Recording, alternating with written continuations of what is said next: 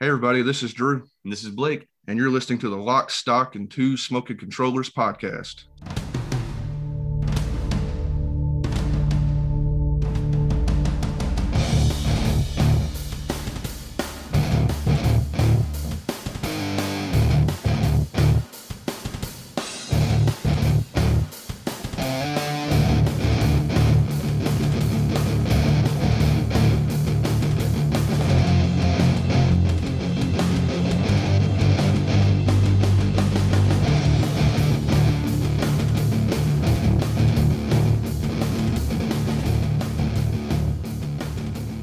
Hey, everybody. Welcome to episode 40.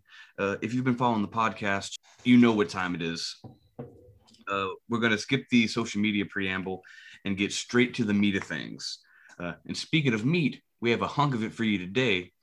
We're sitting down with director, writer, producer, and sensual lover, Jeff Wedding. I'm Jeff Wedding, filmmaker and sometimes photographer and I guess lover. I'm happy to be here. I'm sitting here in my office on a Sunday morning, sipping coffee with you fine folks. Yeah, we're really glad to have you. We've been looking forward to this one. We've actually had this one planned for a really long time. I think we told you about it. Seems like a year ago, probably. But as we at least. Yeah, so we roll through. We talked before. We're not so much a guest podcast, but we'd have a couple of friends and family. And obviously, you're still a friend too. So we haven't really had any strangers on yet. But I don't know. It just feels like it's a long time coming. So we've been pretty excited about it. Yeah, I've been looking forward to it. Yeah. Happy to be here. Let's go ahead and kick things off with a couple of questions, and we'll see where we go from there. Yeah, that's fine. Just the first question would be, kind of an obvious one is like, what movie inspired you to be a director, a filmmaker? Since I was a kid, like my brother and I, Steve, our dad was like a huge movie lover. So we would be at the video store nonstop and we would see like everything, from like Rad to Trilogy of Terror to, whatever. And so, movies were always like kind of like magic to me. When I was growing up, it was like we had like a video camera, like a camcorder, but it was like, this doesn't look like the movies look like. Why and so there's always like that sort of like mystique behind movies, like the how they're made and how they're made to be what they are. And it wasn't until I think I started getting older, like in high school and stuff, where I remember seeing Larry Fessenden's Habit, which is a really low budget 16 millimeter vampire movie. And I remember seeing that and being like, this, like I couldn't make a movie this good, but I see how he did it. I see how the film was made. Like there wasn't, I could see the tricks and, at this point there was DVD and there were commentaries and featurettes, and you could see them talk about how they made it and these things. And so I remember seeing Habit, and Steve and I would be like, we wanted to make movies since we were like in grade school, but we couldn't figure out like how to get the means, how to get the resources to do it. And and I think a lot of filmmakers cite Habit, as being like a thing that they saw where Larry was talking about like how he did it, and it's sort of like revealing all of the flaws of it and all the warts, and you were able to look at it and say like that you can do it too. And so I think Habit was definitely one of those films that put a fire under us, saying like, make the jump and go ahead and do it. And then I got to work with Larry a couple of years ago. I was the cinematographer on a project that he acted in. Yeah, my friend Chad's movie Dementor, which is coming out on the March 2nd. We see a lot of Dementor come across your social media, and I don't know I didn't know it wasn't out because we see so much of it on social media. Yeah, it was sort of the same. Chad, we were on the festival circuit. Like I was on the festival circuit with Tennessee Gothic, at the same time, Chad was on the festival circuit with Dementor, Mm-hmm. and so he signed a deal with a company called Dark Star, and it's coming out Tuesday, or no, I'm sorry, the 2nd, whatever day that is, March 2nd. I think it might be Tuesday because today's Okay. Today's the last day of. Yeah, we don't. Yeah. Yeah. So maybe, yeah. So anyway, and that's got, Larry was in Chad's movie before that, Jugface. Yeah, I've seen you talk about that too. I haven't seen that either. Yeah, Arrow is putting Jugface out on Arrow Player. That's a pretty big platform, Arrow. Yeah, it's awesome. So I went and shot like a bunch of behind the scenes stuff with Chad for that, like him doing his Jugface collection and all that stuff. But anyway, Fessenden's Habit was definitely one of those. There's a lot of at that time, like, again, Steve and I wanted to make movies, but in the 90s there were all these sort of like Clerks, all of these. That's Blake's biggest thing was Kevin Smith. I love Kevin. Yeah. That was actually one of the reasons I asked this question, because you have your movie Habit, and he always quotes Jaws as being the reason he got into movies, because he believes Jaws is the perfect movie. Yeah, Jaws is. I mean, when it comes to that, okay, like the perfect movie, like my hands down all-time favorite movie that I still like, I watch at least once a month still, like is Silence of the Lambs. I think I haven't watched that in a while. It's been a minute, but I adore that film. It's fantastic. You need to revisit it. But it's the movie for me that's like and I like Jonathan Demme, the director. Mm-hmm. He's great, but he's not even in my top 20 probably of favorite directors. But that one movie, that movie unto itself is like in my opinion, like the epitome of cinematic perfection. I don't have his IMDb on hand, but did he do anything ever as big as Silence of the Lambs again? He didn't do anything as popular as that, but he made a lot of movies. I mean, he made Philadelphia, which was Tom Hanks and Denzel Washington, and he made he made a lot of movies like throughout he's dead now, but throughout the 90s and early 2000s. So but he made a big one. It was definitely his biggest. I mean, it swept the Oscars and it was a big deal, but he made a lot of cool movies. He made a really cool movie called Something Wild. And he made like a women in prison movie called Caged Heat. That sounds Caged Heat. It was like his first. Orange is the New Black before the show came out. Sounds what it sounds like. Yeah, I love women in prison movies. All right, so, but that was his first movie, and he made like some stinkers too. Like he made everybody does. I mean, yeah, he made like a remake of Charade, and it wasn't very good. But Silence of the Lambs, it was like that lightning in a bottle sort of thing. So that's crazy.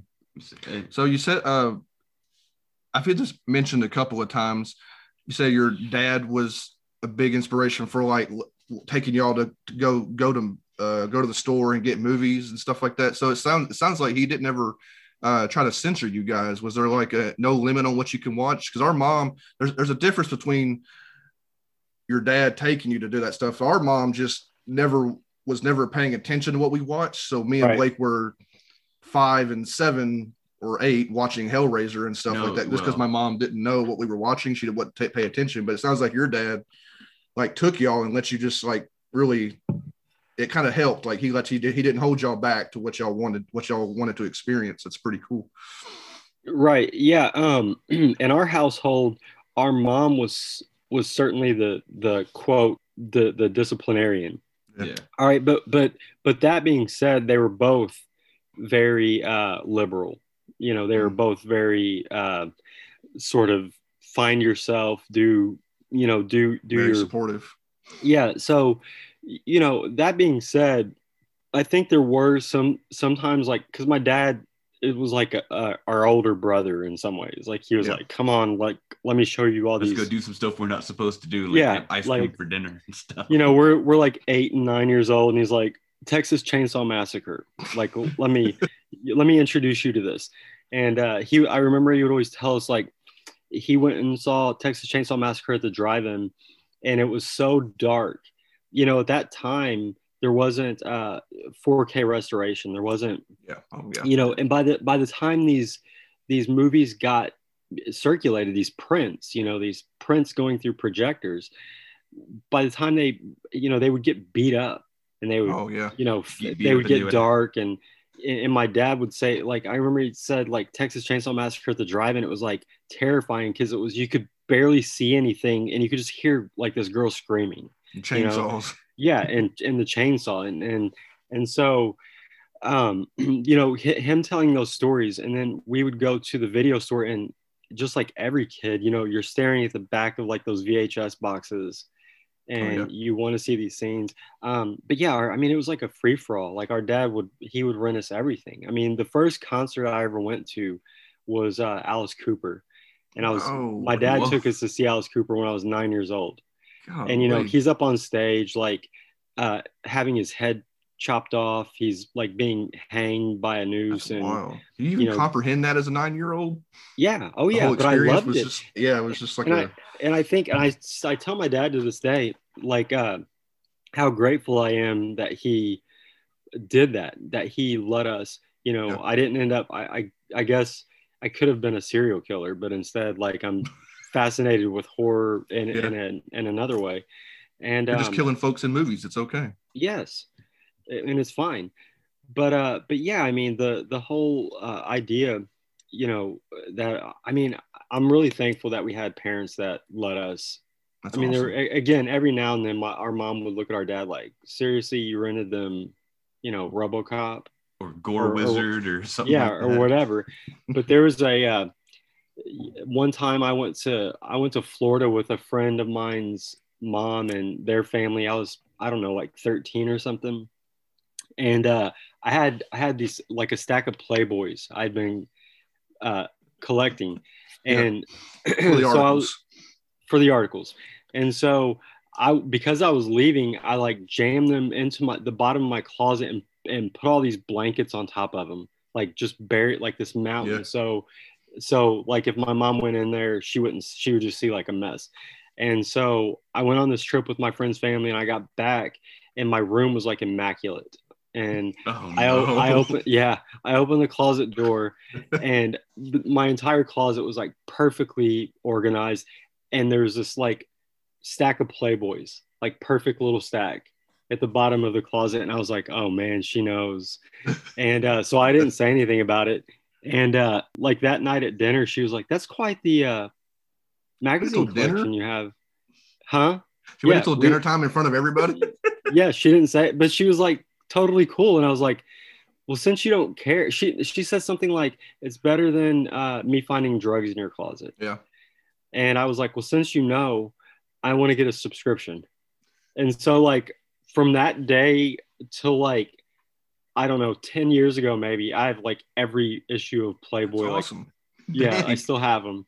Wow. But yeah, you know, it was, so our parents were like cool in that way, you know, I mean, and so, you know, I talked to some guys my age, and they didn't start getting into horror until like they were in their 20s or whatever. You know, I'm like almost 43. So like I have this head start, like in some ways. Like I've seen, before I was even in high school, I had seen, you know, most of what was out there. Well, I think it's different too, that some of the things you watch when you're a kid have a different impact on you. Say, like, so you watch something when you were 9, and then so these younger guys watch that same movie when they're 20 or 25.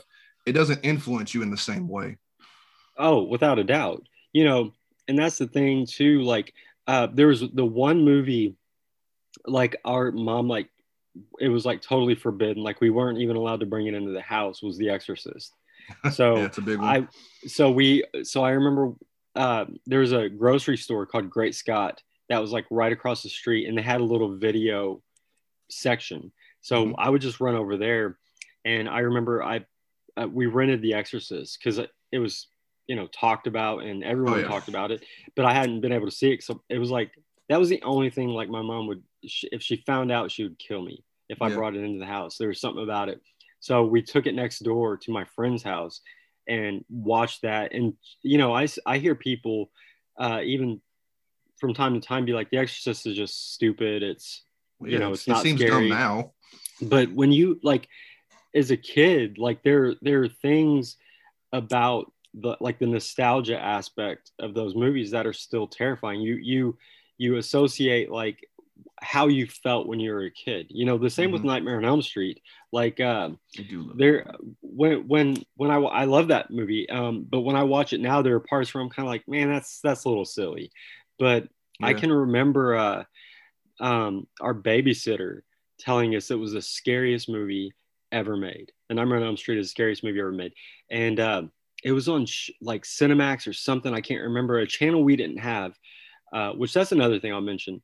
But we didn't have this channel, but I saw that it was on there, and I flipped the TV to that station, and it was kind of like my dad's Texas Chainsaw Story. Like there was a scrambled image, and I could just hear people screaming, and I could hear Freddy voice laughing or something. Yeah, and I was like, this is awesome. Like I cannot wait to see this. But we didn't have a lot of money growing up, and I don't know how my dad did it, but he was able to convince my mom we needed HBO. Wow. So money. Steve still raves about HBO now. When I talk to Steve, he raves about HBO. It's We don't have it. We buy a couple of Blu-rays of HBO. Like we bought. I'm gonna get a sidetrack. We bought Chernobyl and we bought like Lovecraft Country and stuff like that. But we just haven't dipped our toe. We've got so many streaming services. HBO is just another box to check, maybe. But maybe one day we'll jump in. Yeah, I always jump on the trials, and I'll do the trials for a couple of weeks and then cancel it and wait for another trial to come up and get caught up. Like not 90 email addresses set aside for this. Yeah. I'm cheap, man. And I'm like you guys too. We have like, I don't know, 4 or 5 streaming services, and it's like, but do I need another one? Yeah. I don't use all of them to their fullest as it is. Yeah, anyway. Right. Yeah. So however my dad did it, we were able to get HBO, and Tales from the Crypt was and is still my most cherished show, anthology, all of those things. Yeah. That's why we have a box set of that. We got it in the K's here in Nashville, and the box set just sitting there kind of unwatched. I feel bad about it. We keep staring. I stared at it every day when I go to bed. The whole box set, every season of Tales from the Crypt. We hadn't even cracked it open yet. So you guys haven't seen them? I've seen bits and pieces as you're growing up. You catch them on TV and stuff like that. But I haven't we really, like I said, we said there's so many streaming services, but we need to it's so hard to sit down to just one thing all the time. And you're just like, I could be watching this, I could be watching that. Oh, this is out now. And it's so easy, to just be on a streaming thing and just click something streaming instead of getting up. And, human beings, we're lazy to get up and put a disc into a thing and the whole thing. I don't know. Yeah. We're just bad about that. I love having physical media. Like I love opening it. Blake's still all about it. Yeah. For me, you just talking about Tales from the Crypt. I think Tales from the Crypt, for me, I love this movie. One of my favorite movies of all time is Tales from the Crypt, Demon Knight. Oh yeah. And that sparked in me. I don't remember. I watched that I definitely shouldn't have watched it when I saw it on TV, I'm sure. But that sparked an interest in me in dark comedies and horror comedies, and that being one of my favorite genres. Yeah. Even dark comedy, horror comedies. Yeah.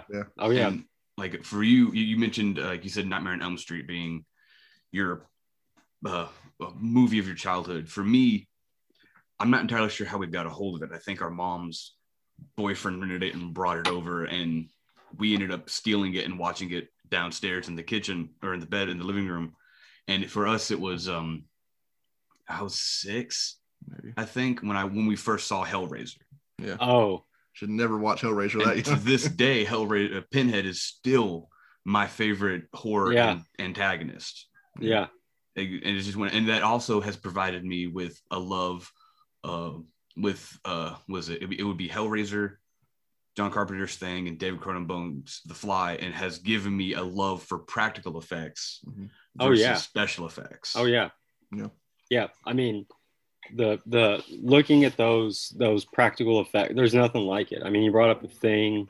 It's like some of the best practical effects, of all time. And Rob Bottin, when Rob Bottin did those, he was like 21 or something like that. Yeah.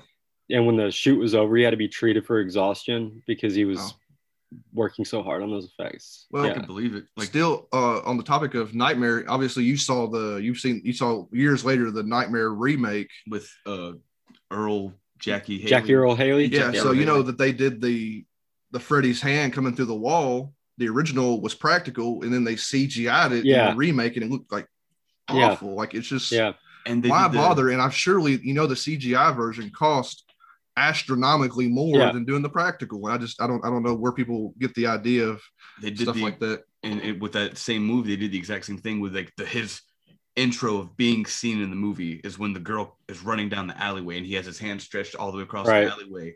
They did the crazy practical in the original, and they did the crappy CGI in the remake, and it was just awful. Like, why? And it, like you said, it cost more to do the CGI when you could just did a practical and paid homage to the original with the practical. Right. I don't know. I don't know the reason.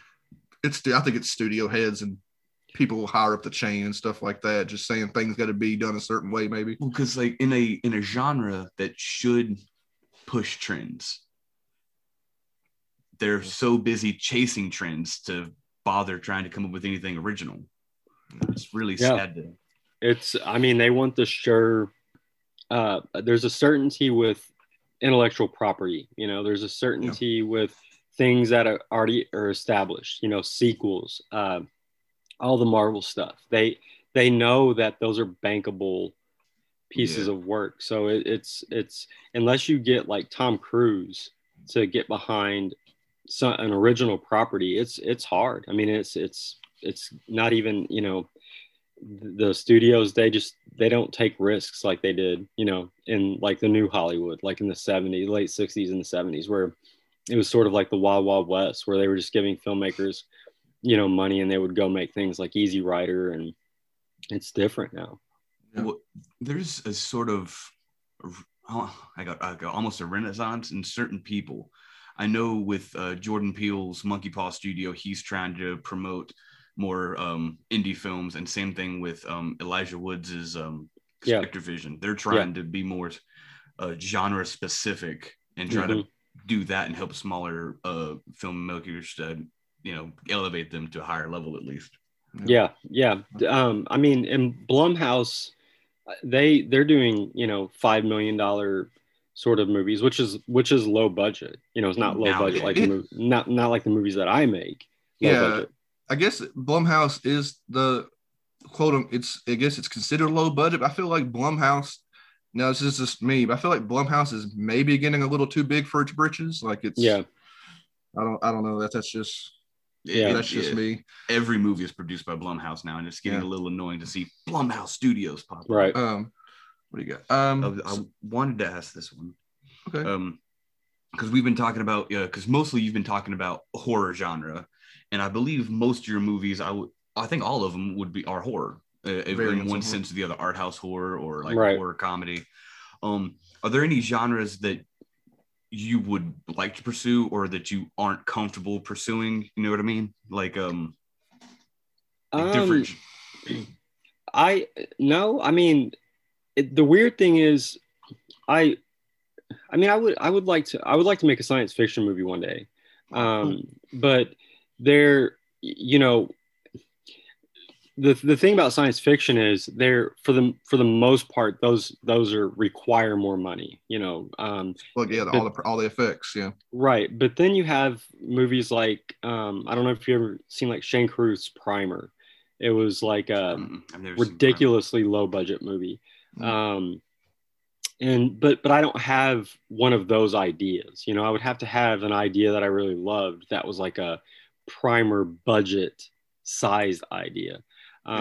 What's Primer about to keep it's like a time jump kind of weird. You have to check it out. So is there a particular sci-fi is a broad genre? Would you want to do it's a dangerous genre, but you want to do a time travel movie, or are you thinking more like aliens or machines? Or I would like to do an alien movie. Alien movie, cool. Yeah.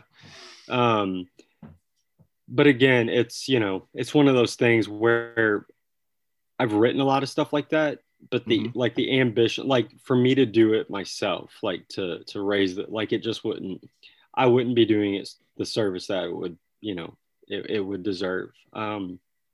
but yeah, I mean, and I tell my wife this all the time, and I don't even think believes me. But I would like to do, I would like to do a romantic comedy. Really? Yeah, I would like to do like a There's Something About Mary kind of a Oh movie. wow. Okay. A lot of people don't realize like I'm silly. Like I don't Yeah. like I I'm a mean, well, goofy. if you we'll talk about your other movies probably, but if you follow your line of work of your movies, like it seems pretty serious at first, and then you see Tennessee Gothic, and you're like, oh, this dude's can be hilarious. Like it Right. was such a turn for that. I bet a lot of people who follow your work were really blindsided by Tennessee Gothic, which we've seen your stuff, so we were blindsided by Tennessee Gothic as well. We didn't know it was going to be funny. Yeah, some people were like, I think a little bit annoyed by that. Like, Really? yeah, I mean, not annoyed, but they'd seen the other stuff and they were like, oh, this is like kind of goofy. But when I was on the festival circuit with like Gracie and A Measure of the Sin, things like that. Mm-hmm. Mhm. When you're sitting with an audience, uh, when it's your film, you're not really watching your film. You're watching reactions. You want to see how people are enjoying it or how they aren't enjoying it. And so for my previous movies, it was a grueling experience sitting in the theater because I'm just watching people just stare at the screen. They're just staring at the screen. They're not smiling. They're not crying. They're just staring at the screen. And then the movie ends and they sort of just quietly file out. Well, And you're like, what did they think? But sorry. that's the way they should have reacted. But it's for measure, at least, I think. Right. So, but it was like maddening in some ways. And Yeah. and again, I am like silly. I love comedy. And I knew I wanted to do something that was really dark, but Mhm. also kind of funny next. And then I did Tennessee Gothic, and it was awesome to go to festivals and screenings, and people are like engaged. They're like laughing, and Yeah, it's yeah, really People it's laughing uh, at your jokes or with yeah, when they're supposed to be laughing and they're Right. laughing is a feeling. with we're floating around. With Tennessee Gothic, I was wondering because I know that Tennessee Gothic is based on another short story. right. Is the original short story, was it a comedy, or was that how you rewrote your screenplay to add in the comedy to it? It was the original story was definitely silly. It was called American Gothic, Mm-hmm. and it was written by a guy named Ray Russell, who'd written like The Man with the X-Ray Eyes and Incubus, Sardonicus, and all these sort of like classic. Roger Corman, William Castle did some of his stuff. I think I've heard of The Man with X-Ray Eyes before. Yeah, Ray Milland was in that, and it was a Roger Corman production. But yeah, the story, I read it in a anthology called Dark Masks, and it had like Stephen King and Ramsey Campbell and all these other guys in there. But yeah, the story was silly. But I don't know if it was as silly as I wanted to make the movie. Yeah, When I wrote Well, the script and I was sending it to everyone, I was like, this is gonna be goofy. Like this Yeah. is not totally serious. How old is the story? Did you have to modernize it a little bit when you wrote the screenplay? Oh yeah. The Yeah. story was published, I think in '87, but that was sort of the end of towards the end of Ray Russell's career. He died in '99, I think. But the story actually, even though it was written in the '80s or published in the '80s, the story was like really old. Like they were driving like old like flivver car, like little like Model Ts and stuff. Okay. Wow. Okay. Yeah, so the story was a lot older, and I had to modernize quite a bit. The girl, she didn't speak English at all, like so yeah. she didn't have any dialogue in this short story, and there were a lot of different things that had to be changed.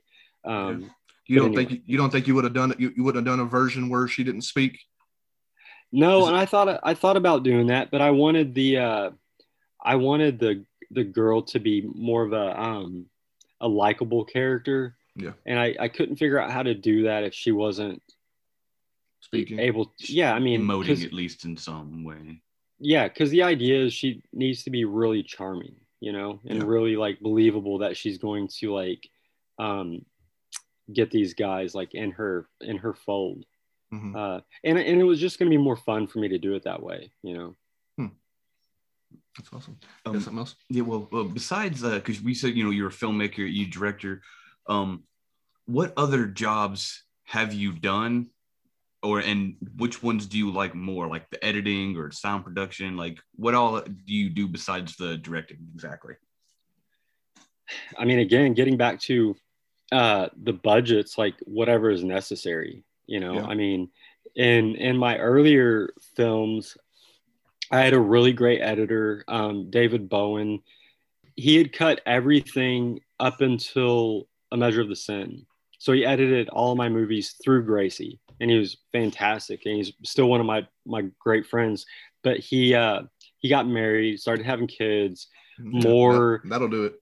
more time on his paid projects, and he had done so many freebies for me. So anyway, with The Measure of the Sin, I was like, I don't have the money to hire an editor, so I'm just gonna have to cut this thing myself. Yeah. And so world. Yeah, and there's nothing wrong with that, but the cool thing about having an editor, particularly somebody like Bowen, who I had, was like, he was really good at like calling me out on stuff, like I'm trying to hang on to a scene or a shot, and he's like, it doesn't work. He's got this country accent, and he's like, Jeff, this shot doesn't work, man. We gotta dump it, or the movie is gonna be junk. Yeah. How is it with working with him or any editor to make sure that because everybody has their own vision? Is it he was working in a way where his vision kind of match your vision, or what you were? I know everybody talks about what a director sees in their head, getting it onto the camera is one of the hardest things, is because you're just projecting your own thoughts onto a screen, but have somebody else do the editing. I mean, how do you match up your vision? Well, that was another thing. We were very, like, our minds were very similar. And I mean, he had gotten to know like the way that what I like, the way I worked, and he would compliment those things. Like if we had a problem, and again, we're shooting such a small ratio. There's what's called a shooting ratio, and that's like how many takes or angles you're doing of a particular scene. Yeah. So there would be such a small amount of that because we're shooting on film. We would only have a limited number of takes. So there wasn't a lot of stuff he could do to really change the tone of the movie anyway with our work. Yeah. But anyway, so I can't even remember your question now. Were you asking me what my favorite part of the process was? Like, what other positions did you feel, and which one would, if you couldn't direct, which one would you prefer to do? I would like another job that you would prefer to do. If I couldn't direct, I would for sure just write. Right. Okay. I would just write. But that sort of goes hand in hand. And if it wasn't that, I would, as strange as it is, and we can get into it if you guys want to, but as strange as it is, I like sound a lot. And a lot of that came because of how complicated the sound was on my last movie to do. But I really started digging sound. I mean, I've always liked it. I've always enjoyed it, but I was forced to learn like a whole lot about sound. And now I'm like, I don't have anything. Like I was just telling Erin, my wife, the other night, I was like, man, I want to mix someone else's movie. Like I want to do the sound design and mix someone else's movie. Like, I think you've done, I don't know what the job is called, but you've done camera work already for other people and other movies already. You've already done cinematography, is that what you call principal photographer, or something like that. Whatever that is. You've done that. So you want to go to somebody's movie and literally just do the sound for them. I think that would be fun. My friend Louis Dorge, I shot his movie Night of the Babysitter, which we've heard there's problems. Yeah, we've heard from Steve there's problems. That movie is just, I want to see it real bad. I don't know when. Like I actually have that movie now. I got all the elements from Louis. Yeah. And if I have time, I might try to finish it with Harry. I think you guys met Harry Walker. We know Harry. Yeah. So he and I are going to try and sit down and see what that movie needs to be finished. think But yeah, Steve said it was damaged. I mean, we ain't got to go into this because it might be private for dude if he's upset about it. I mean, I don't want to get into his private stuff. no. It was said it was damaged in some way. I think Steve told me. Yeah, it got the film got scratched at the lab, and Yeah. he got really brokenhearted over it, which rightly so. Exactly. Yeah, because you can't redo it. I mean, yeah. So we're trying to figure out like we won't go like real deep into that, but I shot that for him, and it's actually a really awesome, like good looking, kind of crime movie. Yeah. And then I just shot Chad's movie, Dementor, his new movie that I mentioned earlier that's coming out. But yeah, and I like shooting for other people and but it's just one of those things like I've done so much of it. I shot my own movies for a while, and Eric came in and shot Tennessee Gothic for me, so I wouldn't have to deal with it. But shooting is something, and that's something that I do a lot of with my quote unquote day job. Like I go shoot like a lot of music stuff. Yeah. So I don't know. Sound is something that's still sort of fresh. The same with editing. I've just edited so much. And it's not that I don't like any of those things, but the sound at this point is the thing that has the most exciting sort of. There's something about sound. Like my only experiences with this actual podcast, and I have learned sound editing on the fly just as I go. And there's something about like, there's like something is said and then something else is said, and you don't kind of like how it flows, and like the picking up and moving something or cutting out of certain words, and then you hit play, and it's like the part you didn't like never existed. It sounds so good. There's just a weird feeling like in your gut. You're like, man, that's neat. That like this sounds how I want it to sound now. Right. And then other times it doesn't. Can't fix it. And you're like, yeah. Well, we got that. We got background noise and other nonsense. Like I'll talk about it. I never mentioned it before on the podcast because it's kind of fairly obvious usually. But earlier in the podcast, I spent a lot of time editing out the stutter that I have. Oh. And it was grueling to try to edit that out all the time. And eventually I was just like, it takes me 7 hours to edit an hour and a half podcast because I want a nitty gritty cut out every time I stutter. And I'm just like, this is worthless. I mean, it's not doing me any favors.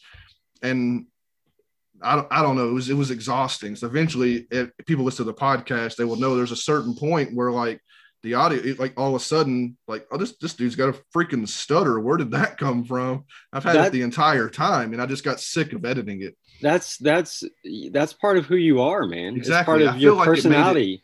I feel like it helped. I mean, because everybody who knows me knows about it. Was whatever. I just thought maybe people would get sick of hearing it in the podcast in the beginning.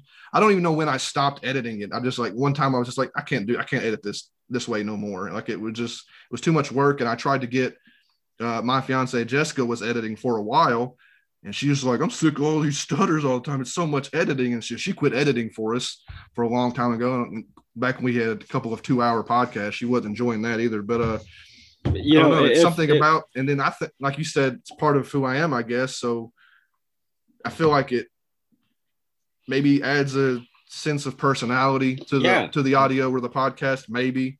Without a doubt. And if someone's not going to listen to your podcast because they don't like the stutter, then you don't need those listeners anyway. You got something else going wrong. You got some other problem with them. Yeah. So don't even. I would never. I would embrace it. I'm not even self-conscious about the stutter in real life. Honestly, I just thought it would. People or audiophiles, I guess. And I hear a lot of on other podcasts, people complain about so many other things in podcasts like coughs or just swallowing or breathing too loud. So many people complain about stuff on podcasts. I was initially thinking like people are going to hate this because there's just so much of this in it that I have to do this. I have to do this extra amount of work to make the audio sound presentable. And even back then, what did it matter? Because, back then we had crappier microphones and everything was crappier. So it sounded like shit anyway. Yeah. Right. So sorry, go ahead. Yeah, I'm done ranting. Well, while on the subject of sound, me and Drew, we went to the world premiere of Tennessee Gothic. Yeah. And that was pretty cool. That was a super fun experience. And when everything was said and done, we got to talking after, and we mentioned there's a gnarly piece of Foley at that the you end. had to use near the end for something. Uh-huh. We don't want to spoil that, but that Foley was really interesting. Yeah, I because I know some other kind of bigger directors. One specifically is Eli Roth. He loves Foley art specifically, to the point one of his, because he I don't know if you are, but when someone brings a new sound to you or a new sound to a Foley artist, that Foley artists are super excited. And Eli Roth specifically brought for Cabin Fever, when the girl is shaving her leg and the skin comes up. Oh yeah, sure. He has, it's a shovel being drug across black ice, and that's the sound that they used. Yeah, it's cool. So I was curious if you could explain the sound, that Foley sound at the end of the movie, like how, like, it was gnarly. Yeah. It's hard to do it without spoiling what it is. Yeah, I don't want to. But we know what the. I know what you guys are talking about. Yeah. So, yeah, and actually, first I should say, like, the screening you guys were at, the Belcourt, and I worked really hard on the sound, and I am very proud of the sound, how it turned out. And in fact, like, I strangely just won an award in a festival for best sound. Like, it's crazy. I mean, we've talked to you about sound a bunch on your, and you were even at the premiere, you were kind of. I don't know. Well, that's what I was going to. At the Belcourt.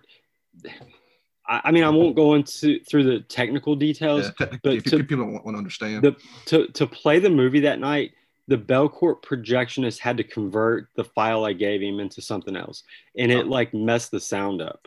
And so the sound was like, that night was like peaking, like you could hear it distort, and it was just, it was bad.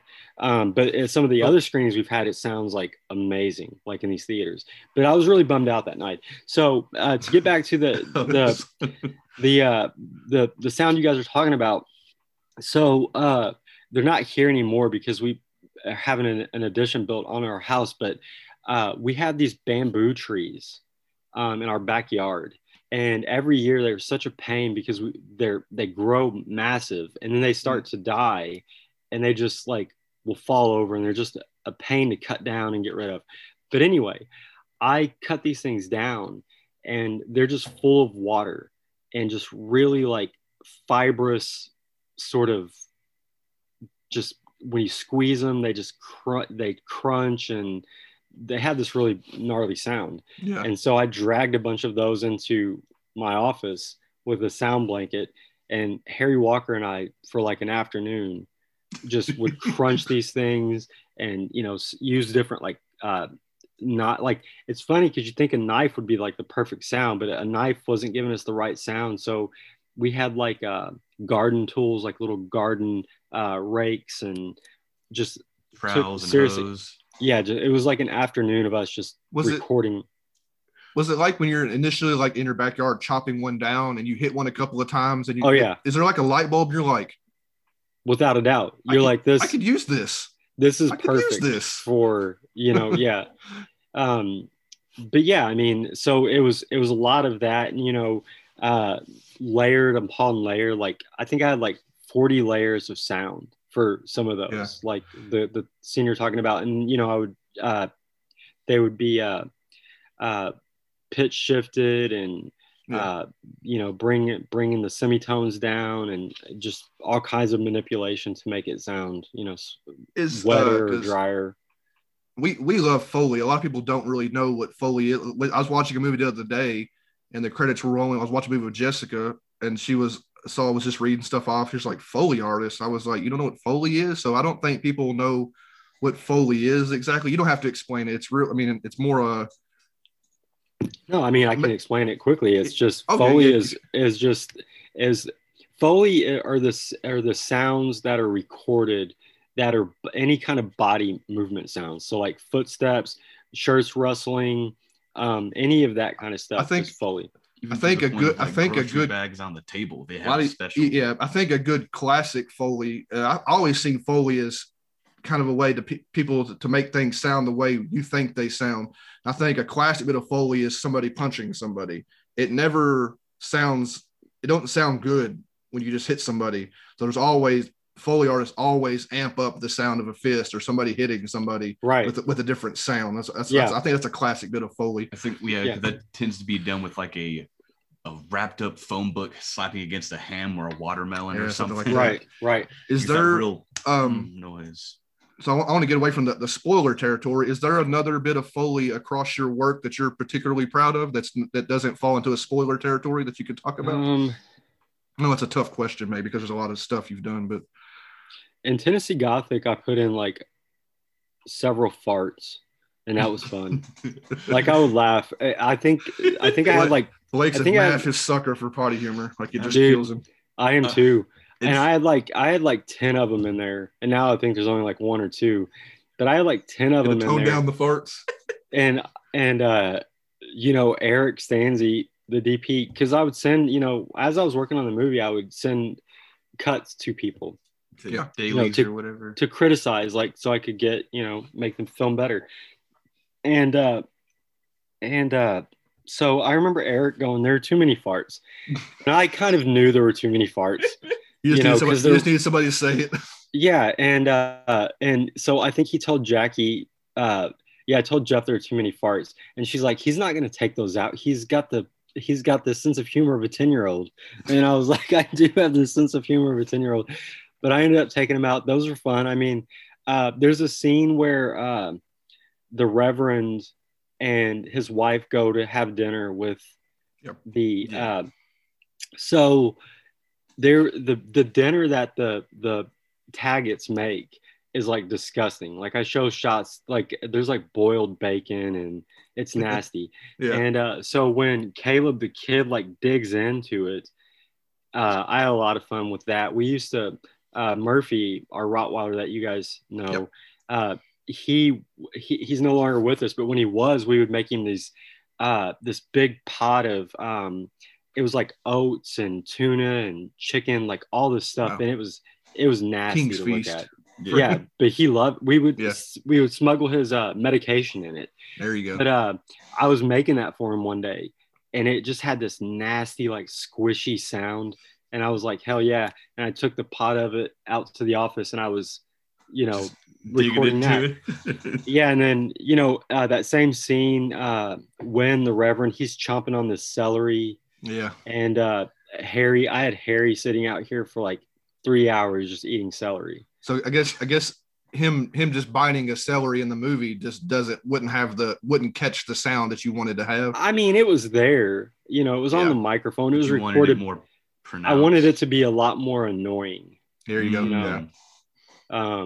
And that's how, you know, when you're watching that, some people are like, God, that's like loud. Like, you know, like, yeah, that's the point. Funny. Yeah. I mean, you know, so, but yeah, I mean, all through it, I could go on and on. I mean, they're just, yeah, I think it's a very underappreciated art. I feel like, at least, I love Foley. Well, as I've gotten older, I appreciate it. I didn't know what it was. Yeah, growing up, you don't know probably when you're a kid, but as I've become more of a cinephile, like I don't know anyone's name. I'm like, oh, I couldn't say, but like I can hear certain things be like, that was good. That was really nice. Like real good crunching or some sort of gnarly noise, especially in collusion with a fantastic practical effect. Again, and that's the thing too. Like you might have a sound, you're like, oh, this is perfect, but then when you put it with your particular picture, it's like, man, that doesn't work as well as I thought. Back to the drawing board. But yeah, I mean, so that's a lot of fun, you know. I mean, that stuff is fun, but the dialogue for that movie, for whatever reason, we just had so many audio issues, like the recordings from the set, like the audio, the level was so low that I had to pump it up to be where it needed to be. You know, I had to jack it way up so it was at an acceptable level. And when you do that, you're pulling up the noise floor. And for the people that don't know, the noise floor is just a noise floor exists like no matter what. So the better quality your mic is, the better quality your preamp, all these things, keep the noise floor to a minimum. The noise floor is just like the noise, like if you just were absolutely quiet, what you're hearing, that's the noise floor. People of our podcast will be familiar with our AC unit in the background sometimes. A lot of our episodes of our AC, except I'm not a professional editor, I don't know how to get the AC out of what you're calling the sound floor. Exactly what that is like sometimes the AC's off right now, but usually in a lot of our podcasts, you can just hear it just humming away in the background the entire time we're on. And that's pretty much what you mean. If we had our if I was a better editor or other things like that, that would be gone, and you would hear nothing, which is what Right. you want, but I can't pull it off.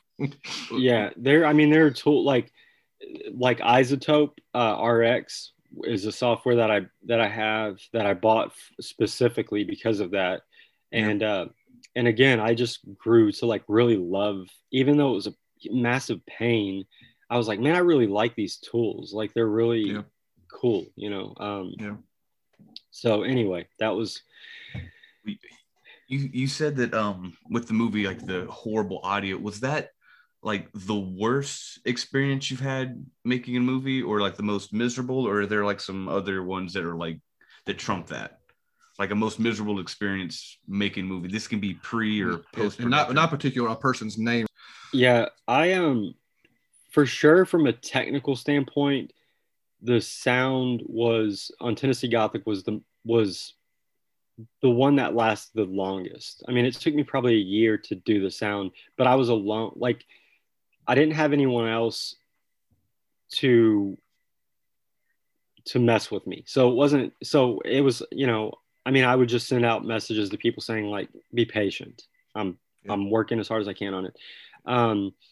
I did a film. It's probably been, let's see, 2021. It's like 15 years ago I did a movie. It was sort of like at the early part of my career, if you want to call it what I have a career. And made stuff, so that's a career. It counts.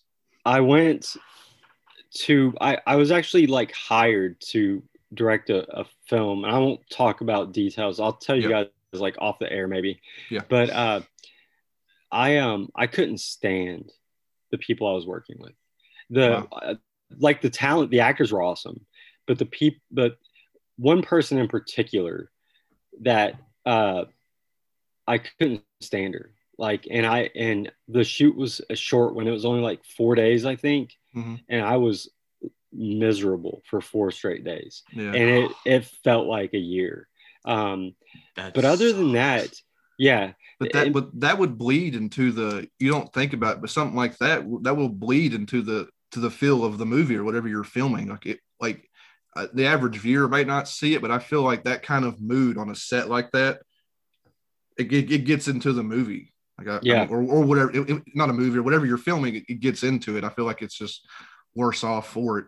Yeah, I mean, it was just one of those things where, I mean, I don't even talk about the movie. I mean, I don't even think it's out there. I mean, I have it, but it's not been. It did festivals and stuff, and then the life was. I mean, it was over. And I'm proud of it, of the end product. But it was my just constant battle, man. It was a constant battle. Was this before you done any of your own stuff? I had done Blind for sure. Was my first thing. Okay, so I was wondering if maybe that something like that would have, like, so you say you grew up, you wanted to direct, and you get that kind of job and it sucks, and like that may have turned you away, be like, man, this isn't what I thought it was going to be. Maybe I don't want to direct anymore. But it's good that you've already done something of your own beforehand. It definitely, it was cool because I learned like some valuable lessons like early on. And a lot of that is about, I mean, we can't always control who we work with. Exactly. I do like my shoots all the time that I do. Like I do a bunch, I've been doing a ton of music stuff now, like shooting and editing. And most of the people are pretty cool. You know, I mean, I go and we get along and whatever, but if they weren't, I would just have to do my job and get through the day. But it's different when it's, you know, when you're directing a film, you're giving part of who you are, your personality to it's a passion thing.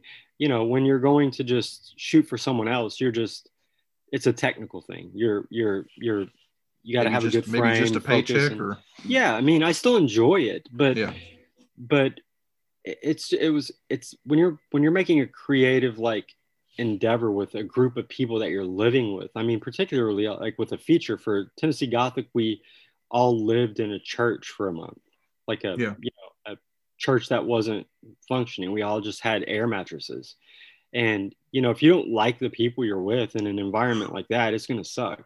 So, Yeah. you know, Katie Groshong, who's produced like everything Yeah. I've done for a long time, she also acts. She's the lead in Dementor. She and I, like, we have like a vetting process, you know. I mean, we're Yeah. like, okay, are we going to be able to stand you for 20 something days or whatever, you know? But yeah, again, I mean, that's, and that, other than that, I mean, uh, I've had really good experiences. I mean, we've had on Tennessee Gothic, like our lights kept blowing. We couldn't figure it Yeah. out. Like, so we were losing bulbs left and right. On Louis' movie that we talked about before, Night of the Babysitter, it came back with 2 rolls of film, had a scratch on them. So that's 22 minutes of footage. Wow. Had just a bit right down the middle, like a big scratch. And I cried, like physically, Yeah. like broke down when I got the news about it, because, you know, if it was my own film, it would suck.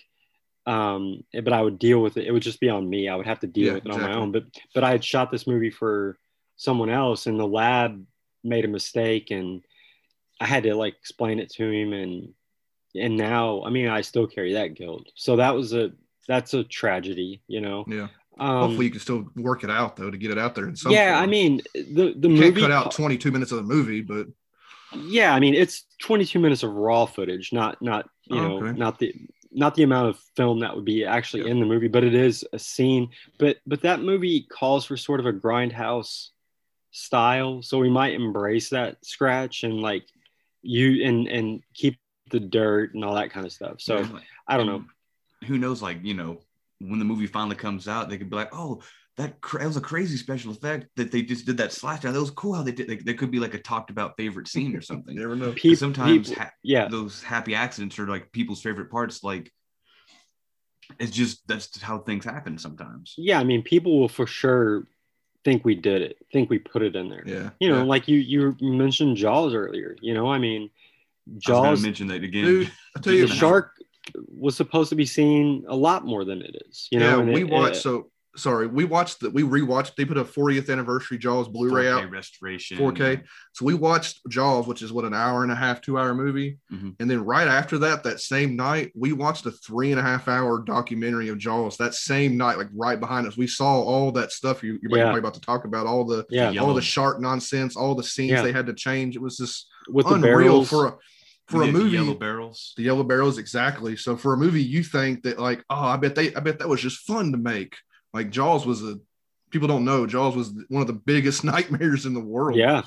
I mean, if Jaws didn't get the box office that it did, it was the first movie to break $100 million in the United States. If it hadn't, no one would know who Steven Spielberg is, because his career would have been over. I mean, it was that. I mean, you guys know it was that over budget. It was that over schedule.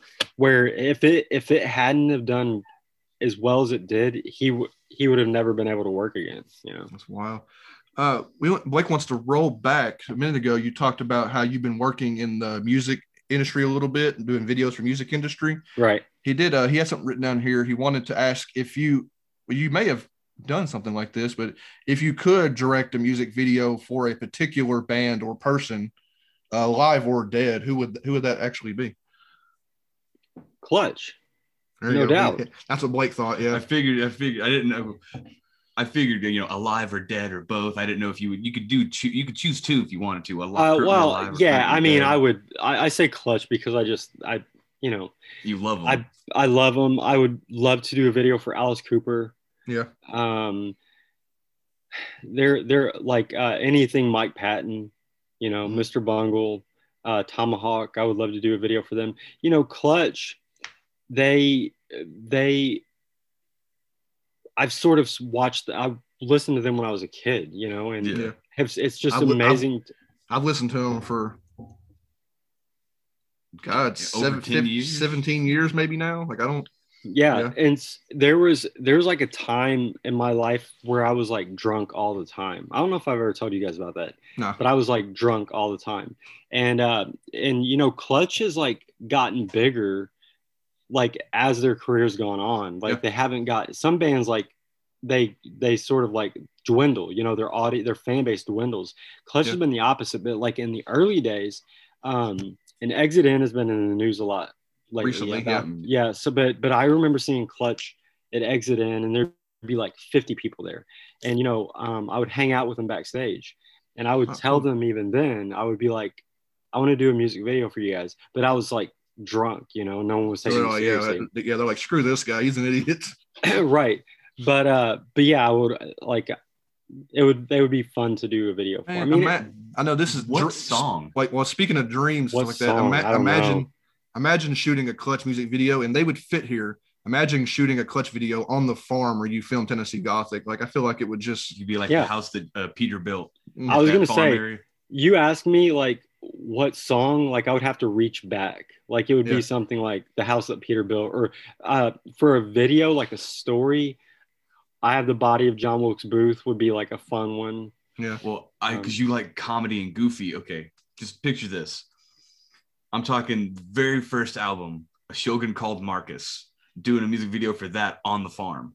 Didn't walk around like a Shogun outfit and a samurai sword. There was a video for that one. Yeah, it was a single still. Back then, yeah. Yeah, but I remember seeing that was on Beavis and Butthead all the time, and there's that low camera angle on A Shogun named Marcus where like there's a pig running and the camera is just like right on its balls.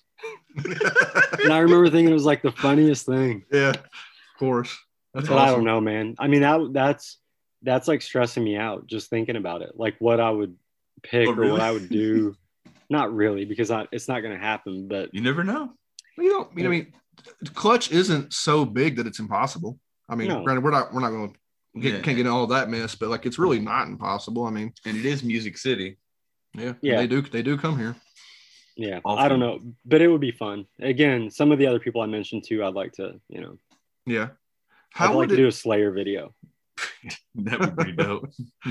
How would doing a music video, doing one of those, would that be drastically different than making a movie? Besides the length, obviously, but that be drastically different than making a movie?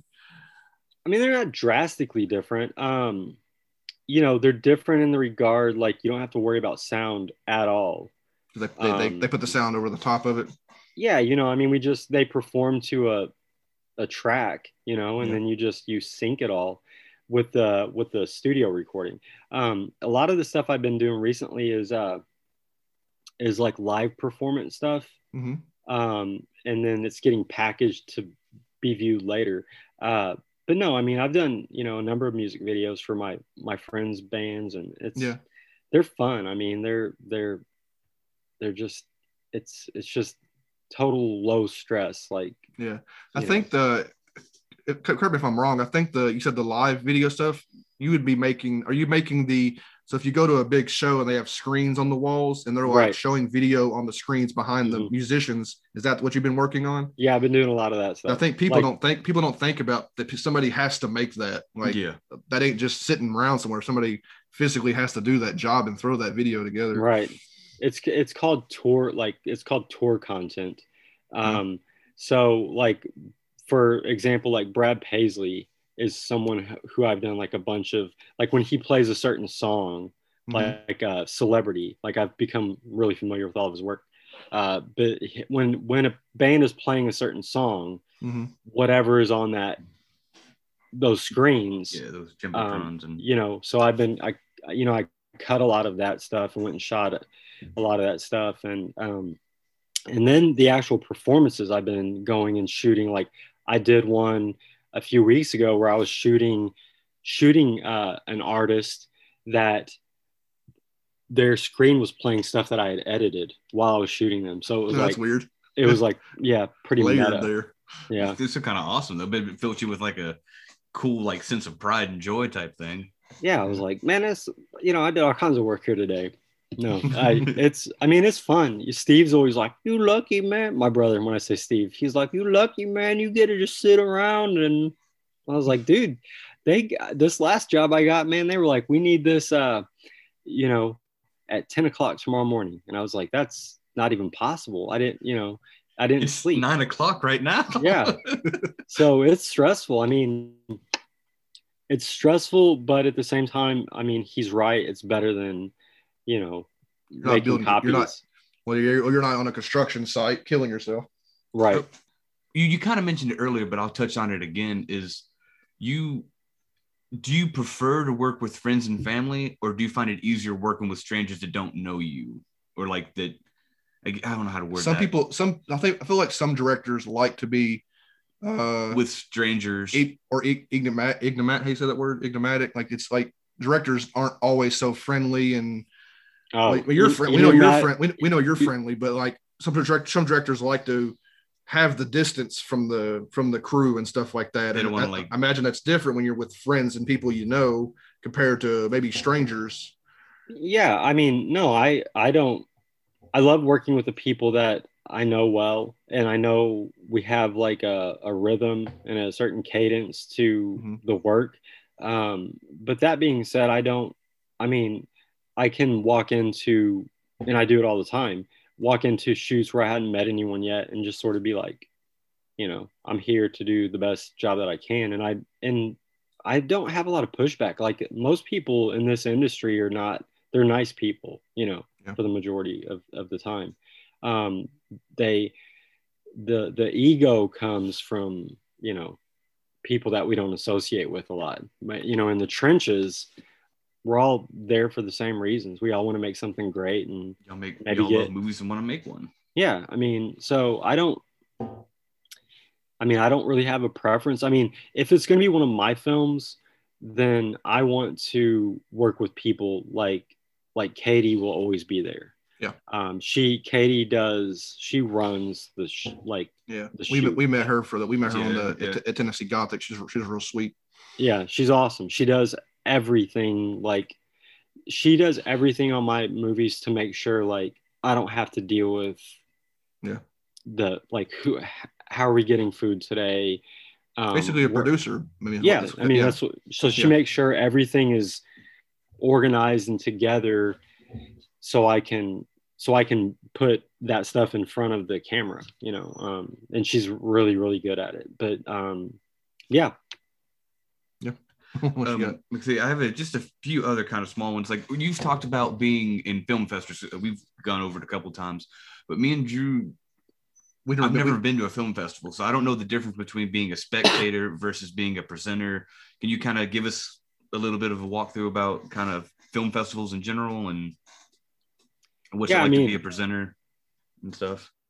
Well, film festivals, presenter, you mean like you go in there to just be there to watch movies, or you go in there with a movie to promote your movie. Yeah. Movie, yeah. It's a vastly different experience.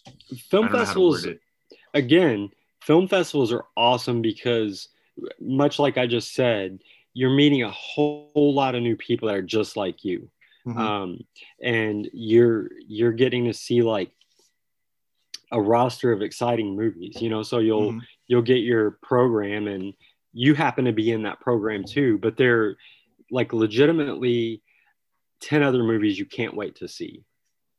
And so, when you're at these festivals, you're looking at the log lines or the synopsis of your friends' movies or people that you just met 20 minutes ago. And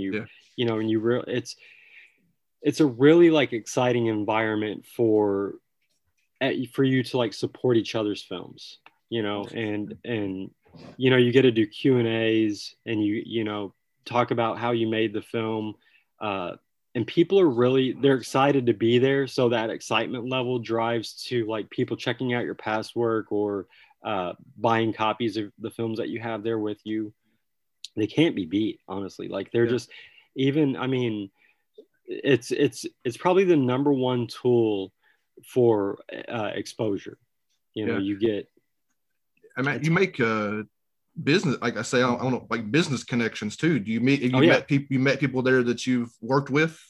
Oh yeah, after the fact, all the time, yeah. Like, I mean, again, I talked about Louis George before. He directed Night of the Babysitter.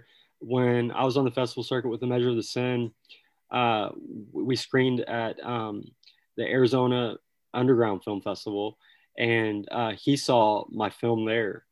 And so at that one festival, the distributor that ended up distributing it was there. So he got in touch with me later. He came to me that night and he was like, "We're interested in your movie, like to put out." And he said, "I'll send you some details, whatever." And then like a year later, a filmmaker got in touch with me and was like, "I saw your movie at this festival. I loved it. Will you come shoot my movie?" So it's stuff like that happens all the time, and That's incredible. Again, it's all about supporting each other's films. There's one filmmaker, his name's Steve Daniels. You guys were at the Belcourt when we showed Tennessee Gothic, but I showed one of his shorts before it. Is that the one on the tricycles? Yeah. God, hilarious. That was hilarious. So he and I, when I made Gracie, The Diary of a Coma Patient, it was a short film I made on Super 8. Steve had made a film on Super 8 as well, which that one was on Super 8. But Super 8 is just a small gauge film format, like your parents had home movies, like that's the format. But so Steve Daniels, he and I became like digital buddies probably like 15 years ago, and we met for the first time in person last year. Wow. So like 15 years of being on the phone, emails, being like huge supporters of one another's work, because we were like at the same festivals 15 years ago, but we were never at the same ones at the same time. Our films were, but like I would be at one, he wasn't there, he'd be at one, I was, and so there's just a really cool camaraderie, a really cool sort of group of like-minded people at these things. It's cool. I mean, some people don't like them. I mean, some people are like, festivals are stupid. I wouldn't say, like, for me, again, like the big thing you gain from festivals is exposure and just that's probably the hardest thing for an indie movie is the exposure. Yeah, I mean, new people, even if you're not getting a deal or if you're losing money by having to like travel to them, because not all festivals can pay for the filmmaker to come. Yeah, you're getting exposure, I mean, and it's valuable. Yeah. What you got? Well, this one might be a little, I'm not sure if it can answer this one or not, but like I said, this is for the most part a video game podcast. Are you familiar with FMV games? Duck Hunt? No. FMV, no. Do you know what that means? I don't think so. Oh, it's full motion video. Okay. It's where they legitimately film something like a movie and then splice it into a game. Oh, okay. Gotcha. That's pretty cool. Because we actually did a couple of them. Our last episode was 2 FMV video games. Yeah. So it's kind of like in a movie they shoot a back plate for something. Like if you're on a train, the land passing outside, like a rear screen projector. It's really it's an actual like. So the first one, the first one we talked about was something called Late Shift, which you could actually find these on YouTube if you're interested. There's a Late Shift, which they took Late Shift to film festivals. Oh, wow. Oh, you know what? Okay. I don't know what you're talking about, but I do know, like, through the submission process now.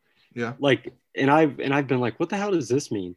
But on a lot of them, you check what you have: a feature, a short, screenplay, and I see on there video game.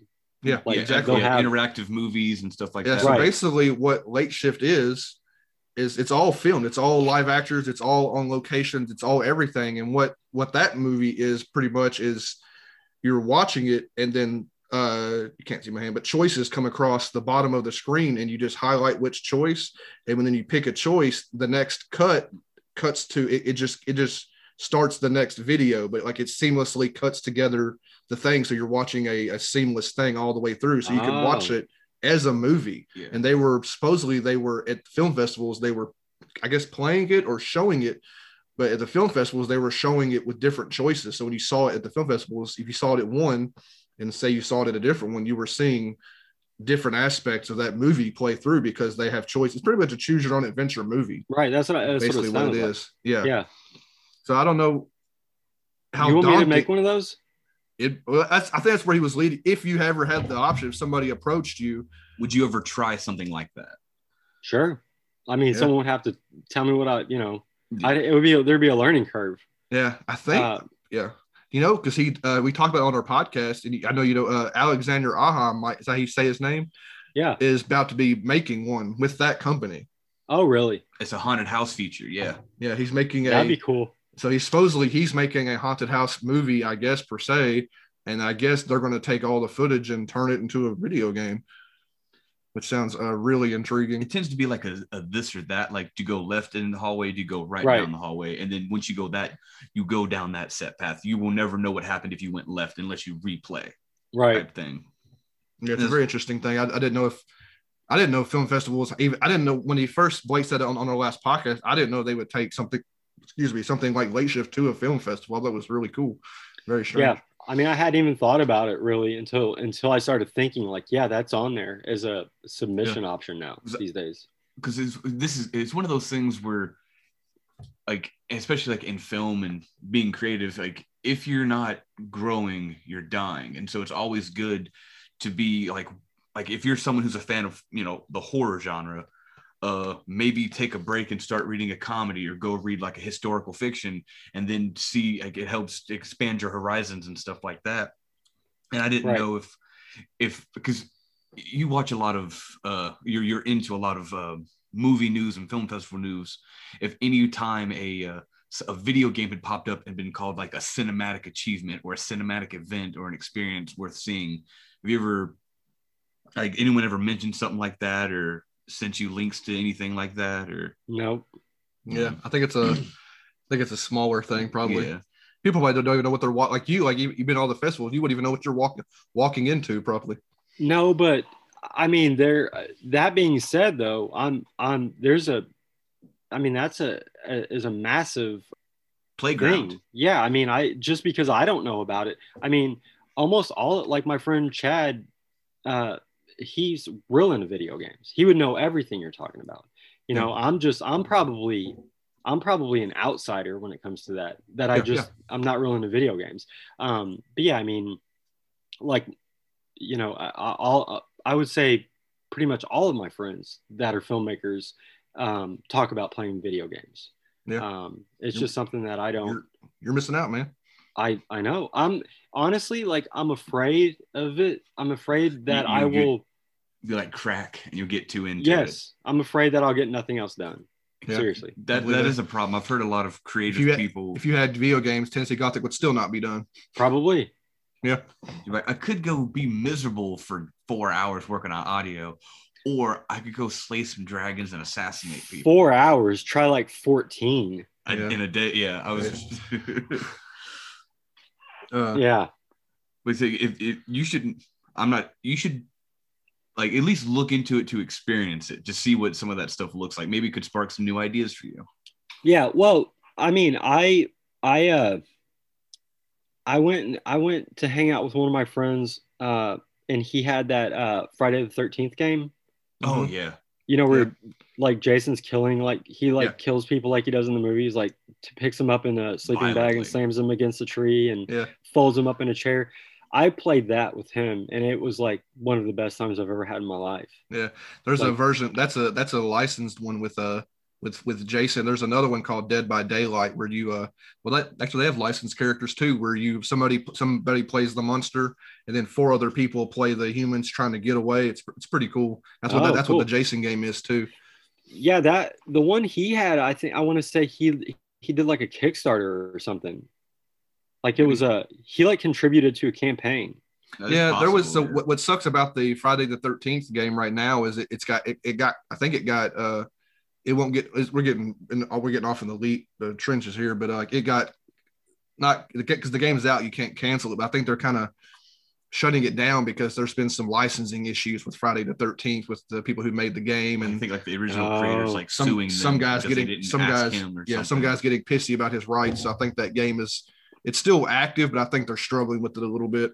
They're promoting it less and less to try to keep it out of the media's eye. Well, they can. I think they got sued, but that's just other technical nonsense. Gotcha. Yeah. I've gone through kind of all my questions, but do you got any questions for us or anything like that? Yeah, I want to know about your your short story and where people can find it, Blake. Oh, And we've promoted that already. It's called They Come This Night, and you can find it on Amazon. And if you're a Kindle Unlimited member, it's completely free. And if you don't have Kindle Unlimited, it just costs $1. It's Everyone can buy it. Yeah, anyone can buy it. So you talked about, and I would say I don't want to make this awkward or anything, but you talked about earlier how you let some people see your movie before it was done and stuff like that. When Blake was writing his short story, you and your brother were on a very short list of people who've seen it before it was completed. And we in person, we kind of want to thank you for taking part in that, because he don't trust very many people at all. And you and your brother both been very supportive of him and getting his story out and stuff like that. Yeah. I'm very appreciative. Because you said earlier, like how you had your editor Bowen was like, "Yeah, cut that shit out. Don't make the movie." Yeah. Like when I would share it with some of my friends, they'd be like, "Oh man, that was good." And I was like, "What should I change? Is there anything?" He's like, "No, man, it was good." And I was like, "That's not what I want to hear. I need criticism because I know that it's not great. I know that it's not great, but I can't do anything else because I've read it so many times. I don't know what to change." Yeah. And you become paralyzed. I mean, you become you can't be objective anymore when it's your own work. And that's the thing about any kind of art or writing. It's sort of like you need to rely on people that you trust to say, "Hey, I don't think this works," and then it's up to you to consider the source. You know, do you trust that person, and are they making valid points? And if they are, do you remove it, or do you stick to your guns and say, "I'm keeping this," you know, and then you suffer the consequences, you know? Yeah. So like, for example, if somebody told Blake his movie had too many farts, he'd be like, "No, I think it needs more farts. I think it needs more."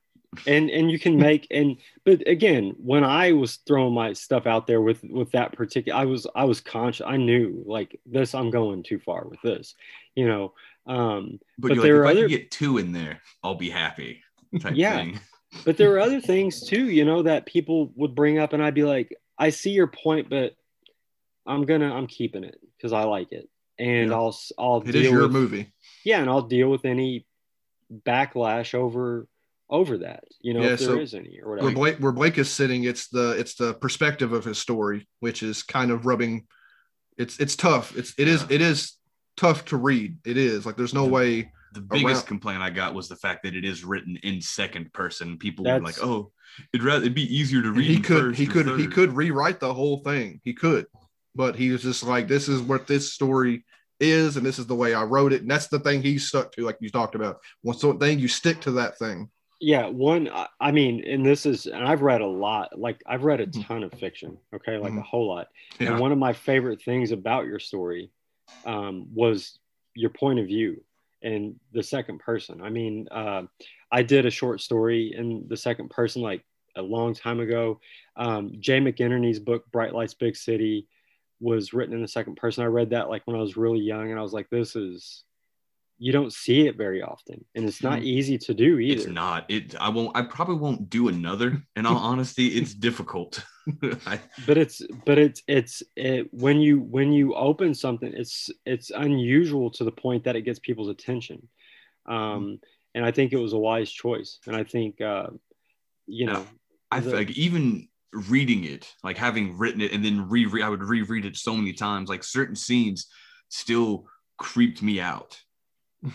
Just like 2 specifically were. Well, don't spoil your own thing. Well, I know, but 2 in particular is when father comes back inside, and she backs up into the corner, and you can feel his breath brushing your hair against your face. Yeah, like that was just in my head. I could just see it, and it always made me feel really intense.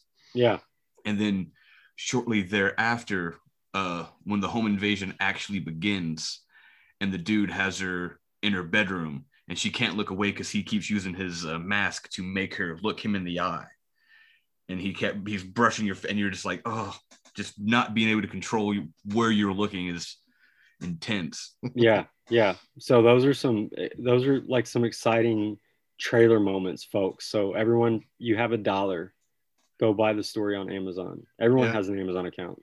So I don't know where we are on time, but I guess we can start wrapping this up in a way. You mentioned trailers. You don't know about our podcast for this, but we're pretty adamant being well against trailers in our podcast. Oh yeah, you guys have told me that in private. Yeah, yes, exactly. But I think for you made your trailer for Tennessee Gothic, right? You did the edit for that. So we could skirt the rule this time. If people want to look up Tennessee Gothic, you can find it on YouTube, right? You can find the trailer on YouTube. Yeah, it's on YouTube. It's on Vimeo. I mean, if you Googled it, it would come up. So this time we'll let it slide since you actually made your own trailer. If people want to get a taste of what Tennessee Gothic is, the trailer. But honestly, I'll be honest with you, I never watched the trailer, man, because I wanted to see the movie. When we saw it at the show, first time I seen any piece of it. That's how I like to experience movies anyway. So I've still, even now, I haven't even watched the trailer, honestly. But that's awesome. But if people want, you think, because a lot of trailers do spoil everything about a movie. It's just why we avoid them. I imagine your edit. Are you pretty comfortable with your edit of your trailer? I'm happy with it. It definitely shows a lot of the movie. You know, exactly what you guys don't like. You know, but the thing, and I agree with you guys. I agree with you as a consumer. I totally agree with you. As a business person, like, I understand why. It's because the majority of the consumers, they want to know exactly what they're getting into. Yeah. It's ridiculous. But yeah, and the trailer has some, you know, it's probably an R-rated trailer. So, you know, keep that in mind. Yeah, we mentioned trailers a bunch. We mentioned them on the podcast a bunch, trying to get people to avoid them. But and your brother still sends me trailers all the time. Like every time he knowing you don't watch them. He knows. I was like, it's like he sent me the Batman trailer. He's like, dude, I was like, you know, I'm not going to watch this. He's like, well, I'll send it just in case. And I was like, I'm not watching this. But too, I've mentioned on the podcast before. I don't know if you've seen the trailers, or the movies. But there was the movie Ma with Octavia Spencer. Yes, I watched that movie. So if you did you see the trailer first? I don't think I did see the trailer. So that trailer shows the scene, one of the best scenes, I think one of the most surprising scenes is when she's in the truck in that movie. Remember the truck scene where she's driving the truck down the road? It's not a great movie, I don't think. But there's a scene where she's in a truck. I don't want to spoil it, but it's in the trailer. She runs somebody over in the trailer. That's in the trailer. I'm just like, I know what you're talking about. I know. Yeah, I was like, why is this in the trailer? And a bunch of other creepy moments are in that trailer. And me and Jessica went and saw the movie, and we're like, I guess we've seen it all. Yeah. And then again, we just mentioned Alexander Aja. Have you seen Crawl yet? Yeah. Oh yeah, I liked it. Crawl is awesome. If you watch the trailer for Crawl literally shows you every time a crocodile gets a person. Oh, really? It shows you every single one of them in the movie. When you watch the movie, you're like, I've seen all the crocodile attacks. Again, like I said, I'm very much like you guys in that regard. From a consumer standpoint, exactly. I honestly don't watch a lot of trailers, but when I'm constructing one, I'm like, I know what I need to put in here for people to want to see it. Exactly, but at least you have I know people. There's a balance between the pros and cons of indie development. But I bet one of the pros is not having a studio behind you being like, you got to show all this crap in the trailer. Yeah, I don't think my trailer gives anything away. I mean, you get a lot of the story, but it doesn't give any of the fine details away. Yeah. Can you see? This might be a dumb question. Can you tell it's a Because can you tell it's a comedy in the trailer? Do you throw comedy in the trailer? Okay. I was wondering I didn't know if you were trying to blindside people. So you've been upfront about the comedy throughout your whole experience. Okay. It's advertised as a horror sex comedy. Okay. Yeah. I just didn't know if it was like a horror sex comedy. That's literally how it's advertised. Yeah. Yeah. I mean, at this point, you guys should go watch the trailer. Yeah. I know. We don't see the movie like 4 times. Yeah.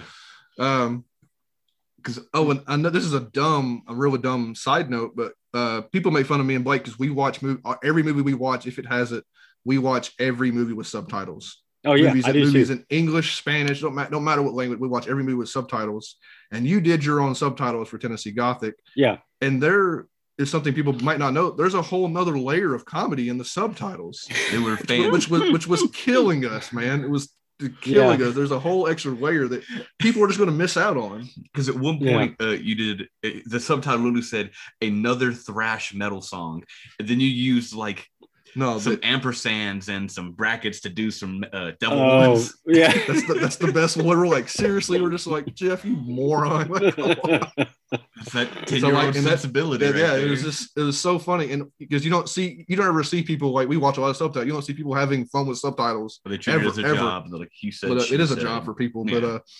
But it was interesting to see that it literally is a whole nother other layer there. I had fun doing. I mean, and that's the thing, you know. I mean, at that point, that late in the game, when I was authoring the Blu-ray, you know, I was like still having fun, still. That's crazy, yeah. Still making jokes, you know, and I wanted deaf people to be able to have laugh. Like, yeah. I mean, you know, and I'm like you guys, like I have subtitles, and they're always so boring. They're white or yellow, or not just that, just what they write is it's just the facts, you know. I mean, just the facts, man. But sometimes you see ones that are kind of like, oh, this guy was having a good day. Like God, I can't remember what show it was. I think it was like Doctor Who, and all it was the character just looked at the person real intense, and it just said stare intensifies. And I was like, that is wonderful. One of the best. Have you guys ever seen Pieces? It's like a Spanish slasher movie from the early 80s. I have it. Is it on Shudder by chance? We abuse Shudder here. I don't know if it is on. It might be on Shudder. But they usually like this cover. You'll see Pieces. Oh yeah, it's exactly what you think it is. I like that. Blake says taglines. I love taglines for movies. But in Pieces, this is all my movies are so dusty. Likewise, I don't dust my stuff, but they're there when I want to watch them. Yeah, but in Pieces, so we're talking about subtitles is a little different, but on the dub track, because it's in Spanish originally. Yeah. On the English dub track, there's a scene where this Asian guy like runs up to his friends and they're like, "Hey man, are you okay?" And like in the regular version, he's like, "Yeah, I just don't feel very well," or something like that. I'm paraphrasing, but in the dub track, they're like, "Hey man, are you okay?" And he's like, "Yeah, I must have ate some bad chop suey." Somebody just came up with, like, when they were dubbing it. Yeah. Yes. I do love, this is a whole other topic. That's so random. Yeah, we're trailing on. But talking about dubs, like one of my favorite censored dubs, like I've seen on television, was for Snakes on a Plane. Oh. Have you, there's a part where he goes, you know, these, you know, MF snakes on this MF plane. But on the video, he goes, "These monkey fighting snakes on this Monday through Friday plane." Nuh-uh. And yes, it is probably my favorite dub I've ever seen. Or like censor dub. Yeah, that's funny. That's awesome. Monkey fighting snakes on this Monday through Friday plane. I haven't watched it yet, but I know you guys need to wrap it up. But I bought. We're good. Just don't want to take your time up. Arrow Video released Mallrats, you know, the Kevin Smith of course. film Mallrats, and on that disc it has what they call it's around here, but they say something like the hysterical censored TV version.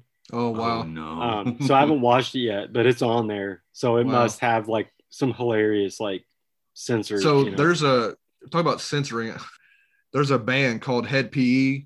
And they do kind of earlier in the days, they did kind of rap metal. The dude's kind of mellowed out now.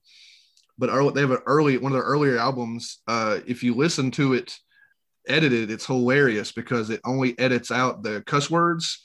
But he's talking about like banging your daughter and all this other crazy, gross things. But it'll censor it'll censor the cuss words, and then he says all this nasty stuff, and then bleep, beep, beep some cuss words and some other nasty. I was like, this is hilarious. Like, why did they think this was okay this way? I think the core one of the chorus is like, it's like, after I paint the town red, I'm gonna come home and paint her white.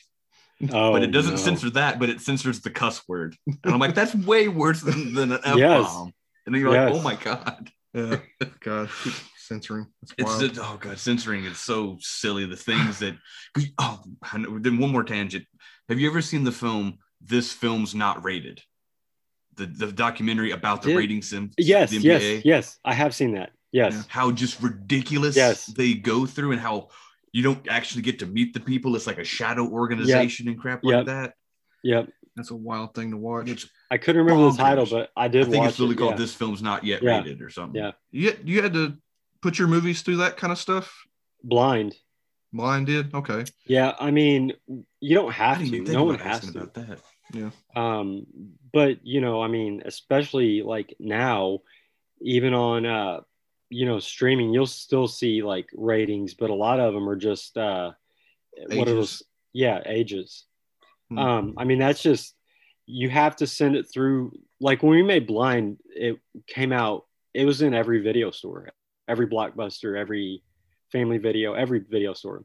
And so at that point in time, it had to go through the MPAA, and it was rated R.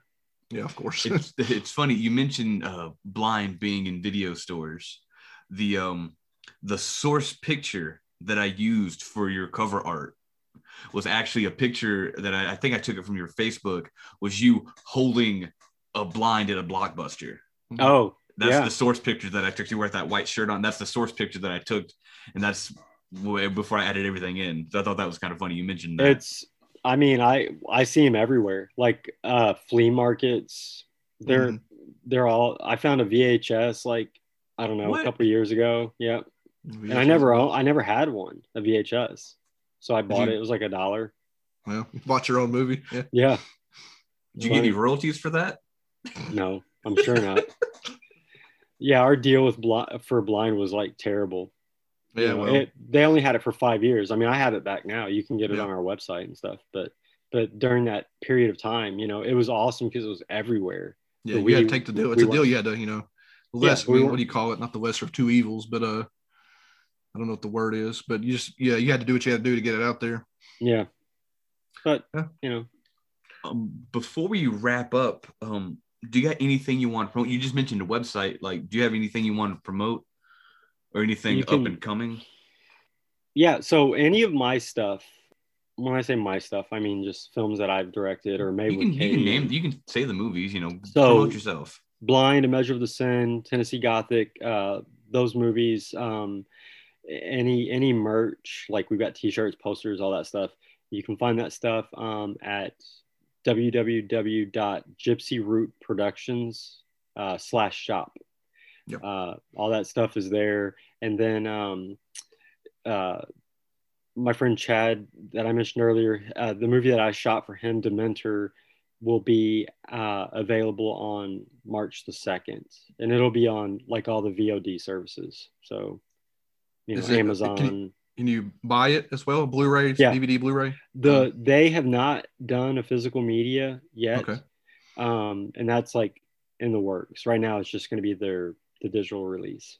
Oh, okay. And also Tennessee Gothic and A Measure of the Sin. If you don't want physical media, you can buy those on my Vimeo page. You can just Google my name and Vimeo, and my content will come up. We have a double, I think, Blu-ray of Blind and Measure. Do you still have those available? No, those are sold out. Those sold out? Yeah. Those are pretty cool. I think ours are numbered. I think only 200 of those, I think. Okay, so we got only one 200 of those. Yeah, those movies are still available, just like on like standalone discs. Yeah. But that double set, did you get it from Brink Vision? I think so. Let me go look. Whatever link you sent us, or however, or I don't know. Maybe we got your stuff lying all over the house. I don't. We got all kinds of stuff. That's flattering. Yeah. Oh yeah, Brink Vision. Yeah. Edition double feature. Yeah, those are gone. Yeah. We got hang on to that one. Of 200. 31 200. There we go. I don't even have one of those. Ha, jealous. I think I had to stack of them at some point, but I was like, I need to get these out of here. Well, speaking of limited editions, we are the owners of only 2 things that exist in the entire world. That's Steelbook of Tennessee Gothic.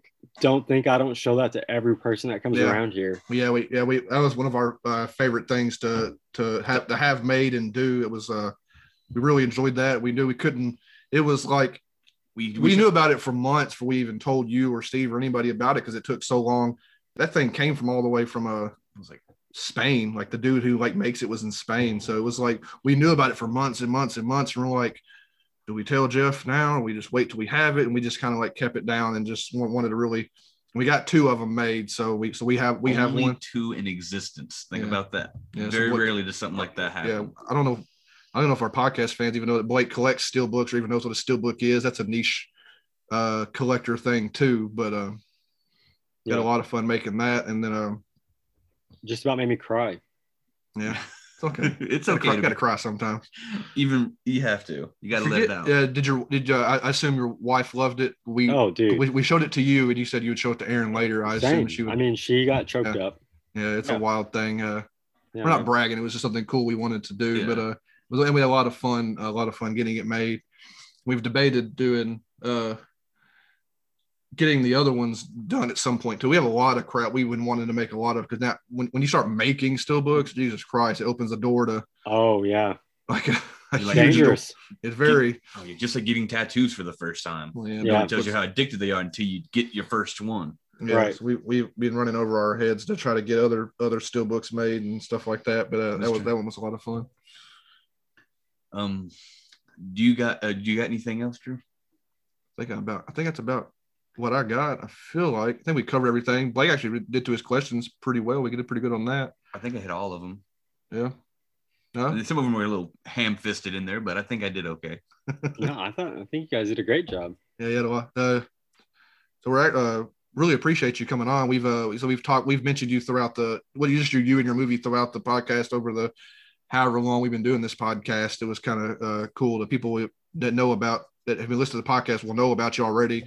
Maybe we've sold some movies for you. Who knows? People don't, there's no way of knowing, but we try to send whoever we can your way and try to share this stuff as much as we can. That's what we do, I guess, in these groups of friends. You just try to share as much as you can. I appreciate it. Yeah. I think I just have one real last question after everything's said and done. Is there a way that I could be killed in your next movie? You want me to kill you in my next movie? Oh yeah, I want my throat ripped open and gore everywhere. I think it would be a blast. I right now I've been doing nothing but writing, like as far as my own stuff.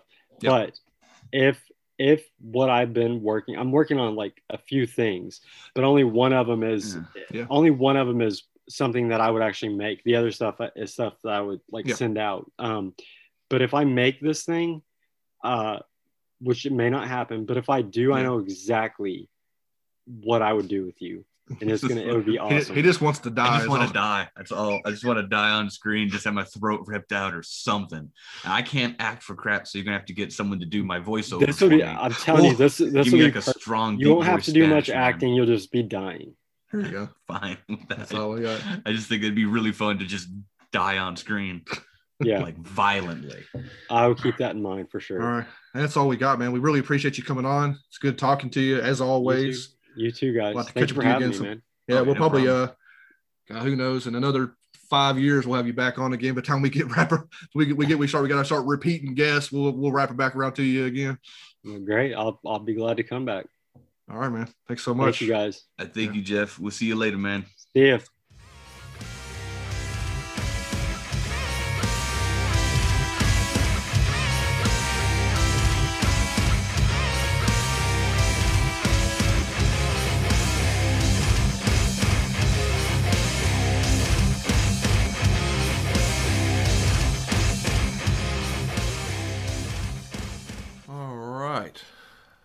Glad that's over. Man, the ego on that guy. I know. Jesus Christ.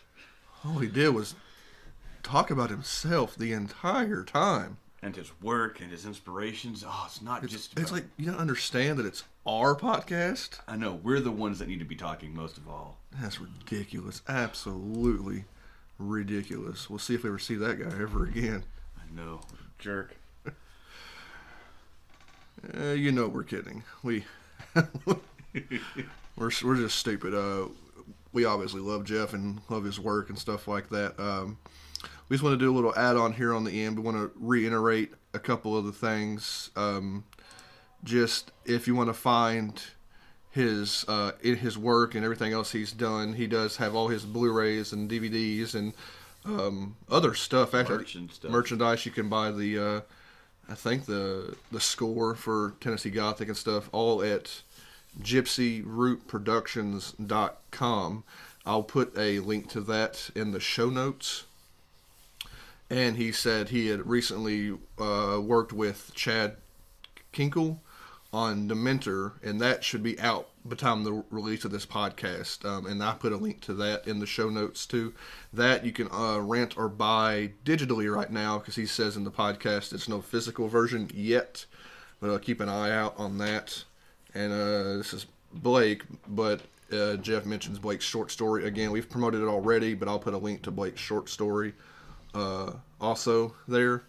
And if you want to follow the all the Tennessee Gothic on all its little social media accounts, he does post when they do he travels around. They do screenings of Tennessee Gothic, so you might be able to catch him in a town somewhere near you doing screenings at the festivals and stuff like that, or just even screenings of just his movie at some places. Just keep an eye on that. Next, we would like to give away a signed copy of Tennessee Gothic. I have a copy lying around here somewhere. Yeah. I think either I have a blank copy that we can just get Jeff to sign, or I have another copy that's signed by him and the whole cast. The whole cast, yeah, and other stuff and crew maybe. I don't know. I have another copy lying around somewhere, but to make sure it's people that have actually listened to the podcast, we've done this before with a couple of video games. We've got a couple, like 3 questions that I snatched from the podcast while I was re-listening to it. That the answers to these questions are in the podcast. So if you want to get that free copy, I'm only gonna do one copy. Just email or message us on our social media with the 3 answers, and the first person, I'll just do first come first serve, of course. So the first person to send me those answers, we'll just you give me your address, and I'll ship you a copy of this movie on Blu-ray. Blake, you want to read the 3 questions slowly so people can understand them? And the questions will also be in the show notes. The first question is, which movie does Jeff cite as motivating him to make movies, to become a filmmaker? Yep. Second question is, which movie did Jeff's mom forbid them from having in their home at all? And the third and final question is, what plant from Jeff's backyard did he use to hack up for a hilarious bit of Foley?